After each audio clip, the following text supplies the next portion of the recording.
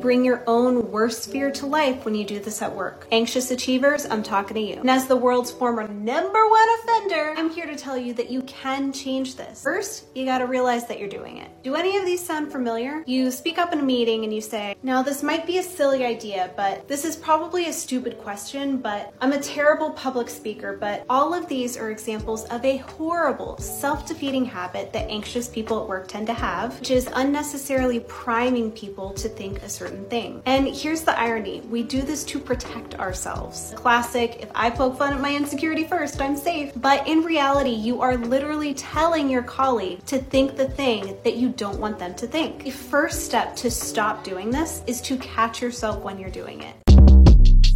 Shortcast Club.